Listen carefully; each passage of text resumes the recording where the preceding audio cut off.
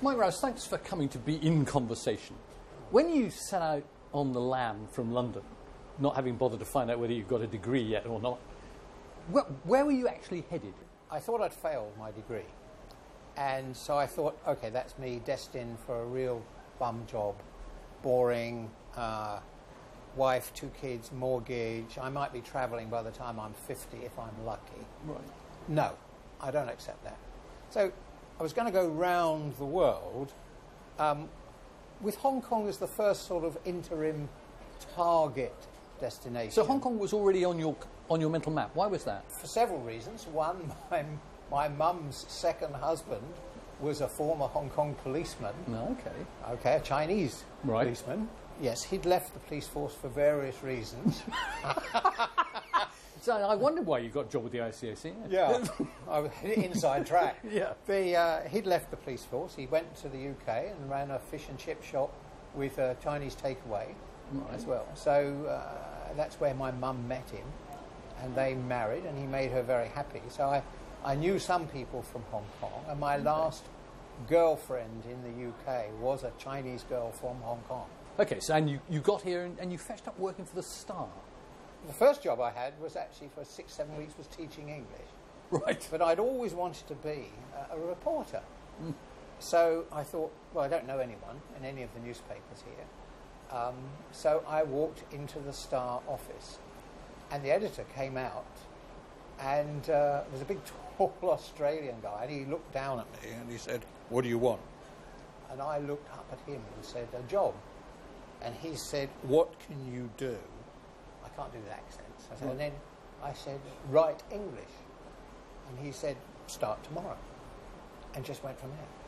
And so you were covering, because corruption was a big story in '72, and you were covering those stories, and that's what seduced you to go for the ICAC. I mean, how did that work? This friend of my stepfather, who I did find, he put me up. I slept on his couch for 3 weeks. In fact, that was my first residential address. And through him got to meet some other policemen. And policemen who, interestingly, were angry about the corruption that was going on in Hong Kong, and were feeding me tidbits about it. So I ended up writing a lot of stories about police corruption in particular. And, you know... Were you ever on the trail of a big one? Oh, yeah, lots of times. The photographer went to the roof of what, until recently, was the Legco building, but had previously been the Supreme Court, if you remember, the building in Central. Because the minibuses, the red minibuses, used to queue up there, just opposite HSBC. Yeah. And every minibus that left the rank would pay cash through the window to the police sergeant who was in charge of the traffic. Wow. And we got photos of the police, of the money changing hands. And it was, we discovered a lot of corruption stories. And then when the ICAC was set up, announced, I thought, okay, well, I can carry on writing stories about police corruption and, and encouraging the ICAC to get to grips with it and so on. Or I can put my hand up and say, okay, I'll go. I mean, it's a rugged way to put it, but were they in that sense desperate to find people who were at least competent, could write English, and who would not have been tainted by being part of the system? I think that's a very good way of putting it, actually. What we had was this huge number of applications from naive, well-meaning people, of whom I was one. Right. And because I'd been about a bit, I wasn't straight from college by then, and I was lucky enough. So why did you leave? I mean, was it relatively fulfilling, or did you get spooked by the police rebellion? No. It was very, very worthwhile. You really felt that you were doing something good for the community. I spent 3 years in ops, realised that I had no career prospects, and then by then I was too imbued in the civil service type life. I did have my wife and 2 kids. Right. And then so I applied. Now, I wasn't actually qualified, just as I hadn't been qualified for either of my previous So is this all because you happen to be white, male, upright and English speaking at a time in Hong Kong when that was probably the biggest qualification of the lot? I didn't get that feeling. I mean, in the Star, my immediate boss was a Robert Chow, who was actually a year younger than me. Right. So by the time I got into the ICAC and later on the government, I had become used to having Chinese bosses who were actually much cleverer than I was. Right. So I gracefully accepted my position. But it was a very flexible way of treating my application. They said, well, let's not make a decision. Right. Let's see what he's like. Let's get him to sit the written exam and see how he does. And then there's this long gap where you're just trudging your way up through the system, or so it seems, before suddenly you hit the limelight. It was fabulous. I really, really enjoyed it. It was the right thing to do. What was the best job? Oh, it's impossible to say. The best job is always the last job. I think Invest Hong Kong was the best job. It was my own department. It was a brand new department. I hired the people. I said how we would work. I applied it. If it didn't work, I changed it and did something else. Do you think it worked the trick? It did. We had fallen off people's radar screens around the world after 1997. All people could remember was those armoured cars coming over the border in the pouring rain, you know, with the PLA standing up, rigidly in the back of their trucks. And sort of, people stopped thinking about Hong Kong. And then there was the bird flu and the chickens. That's all people saw. It was on 3 nights in a row on CNN, you know. Right. So and I said to the people, I got them all together, and I said, look, Singapore has a good product and outstanding PR. We have an outstanding product and terrible PR. All we've got to do is get our PR back to naught. We can just, the product will then speak for itself. And we started off with that mindset in July 2000, and we did all kinds of crazy things. I signed for the Fortune Global Forum to come to Hong Kong because they'd written that front page story about the death of Hong Kong 4 or 5 years before. So when the guy was visiting, he's actually on his way to another city in Asia, and I said, no, give me the contract. Yeah, I'll sign it. So here you, the pinnacle of fame and fortune, and the next thing that happens is Harbour Fest. Well, no, I think timing-wise, or maybe we're getting the time, I had already by then done Disney. Right. But is Disney something that you're really proud of? I mean, it seems to be a bit of a sink for Hong Kong public money. No, nonsense. It's a huge success. Yeah, you're saying that, but everybody else seems to think it's a big sink for public money. Define everybody else. I get stopped in the street by people with children who say, I don't care what anyone says, that's the best thing you ever did. Right. But I am proud of Hong Kong Disneyland. I've been to all 11 theme parks in the world. Of Disney ones. How would you rate it honestly? Of course, it's the best. So now the honest answer. It's the best because I did it. You're right. So now the honest that answer. That makes it the best. How does it rate? Because people say it's a bit small. The range of attractions is not quite. People forget that the Disney deal runs for 100 years and covers 3 theme parks. Okay. And what we got on opening was less than half of the first one. So they're going to take over the entire Northland Tower. The real Northland Tower development is the extension of Disney infinitely. It's a magical place. Right. and now we come to Harbour Fest. Now you say you're really proud of it, but the aftermath? The aftermath was pretty sordid, but I think the people concerned have all suffered one way or another since. Yes. Whereas I, who suffered at the time, frankly, things for me have just got better and better. Right. But it's not so much the people who dobbed you in, as it were. It's much more, presumably, the system itself, a system that encourages that way of saving the face of the bosses by crapping on someone down at the bottom. That does worry me, because economic relaunch after SARS was so important and, in fact, so successful. Right. We were given $1 billion. We spent 700 million of it, and 400 million of that went on tourism promotion. But the point was that the second quarter of 2003 was dire economically. Empty restaurants, empty aircraft, nobody going out for a meal or taking a taxi anywhere. The third quarter and fourth quarter was so strong, in part because of economic relaunch, that the full year result for 2003 was actually slightly higher than the budget forecast.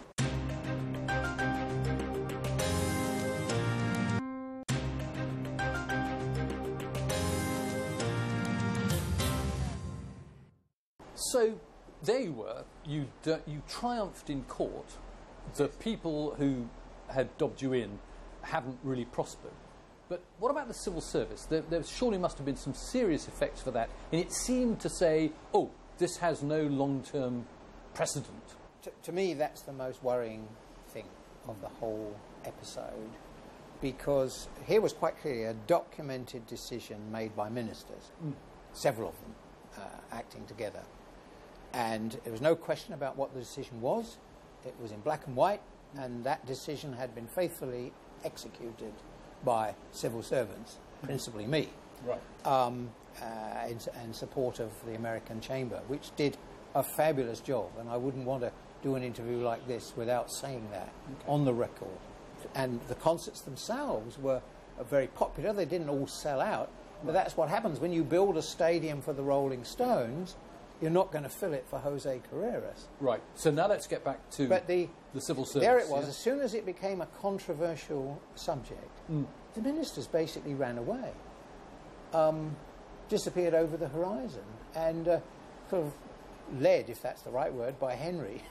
when I actually asked him, who is the minister for Harbour Fest, the reply was, stop dreaming.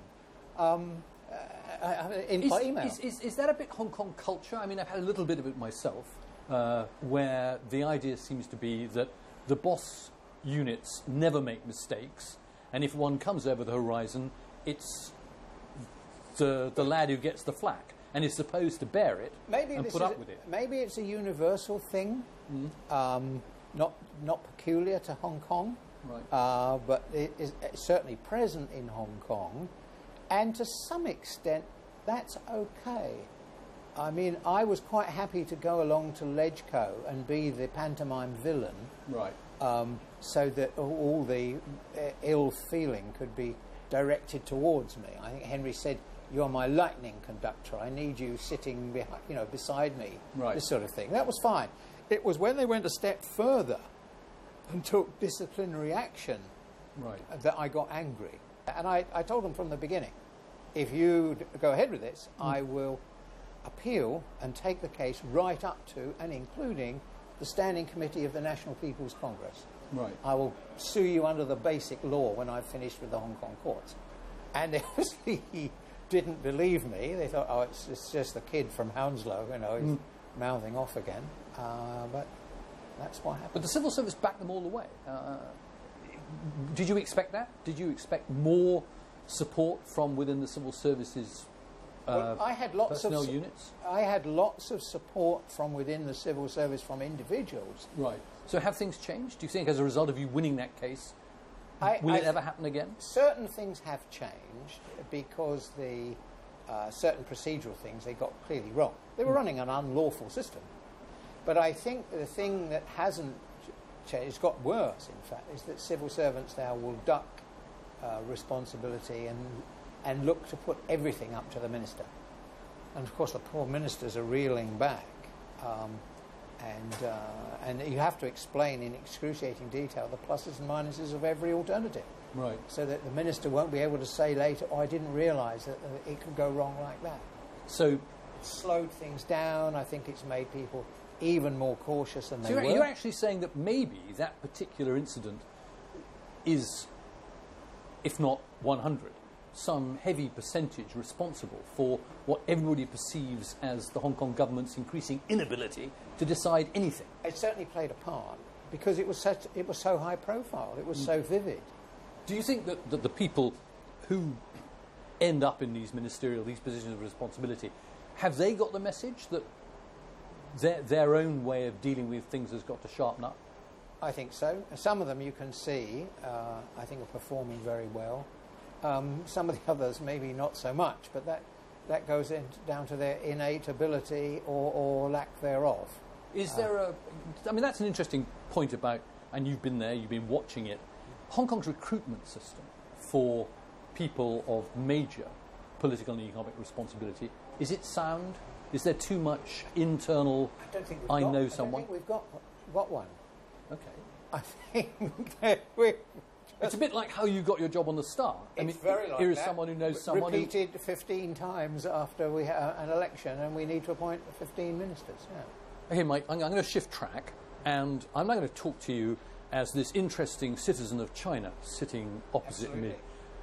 What made you make that decision? I guess the seed was planted in 1986. I went to Beijing with a delegation of expat civil servants, and we met Lu Ping. Mm-hmm. And we actually discussed about the future and whether he wanted expat civil servants to stay or go. Mm. And we said, look, we understand history. If China wants us all to leave, we'll leave quietly and we won't make a fuss. Mm. We understand the wheels of history have turned and our day's over. But if you want us to stay, can you make a clear message? All we want is a decision.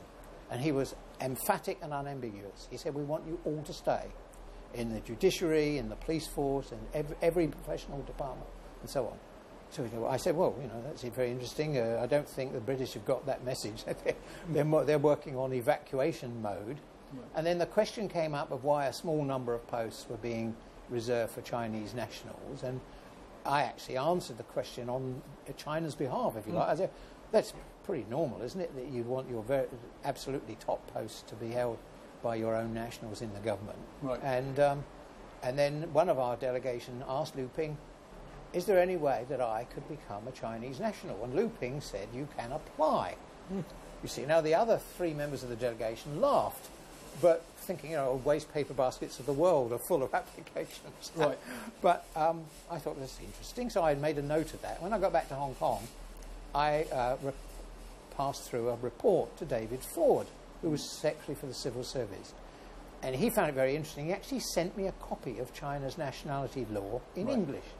So I read it then, and I used to say to people after that, well, you can laugh at me now, but you wait till I'm Chinese, you see. Right. And it was sort of a thing I had in the back of my mind. And then in Invest Hong Kong, I was travelling the world and telling people, I'm from Hong Kong, it's the best place in the world for business, but I was doing it all on a British passport, and it didn't seem quite right. So I thought, I want to travel on a Hong Kong passport.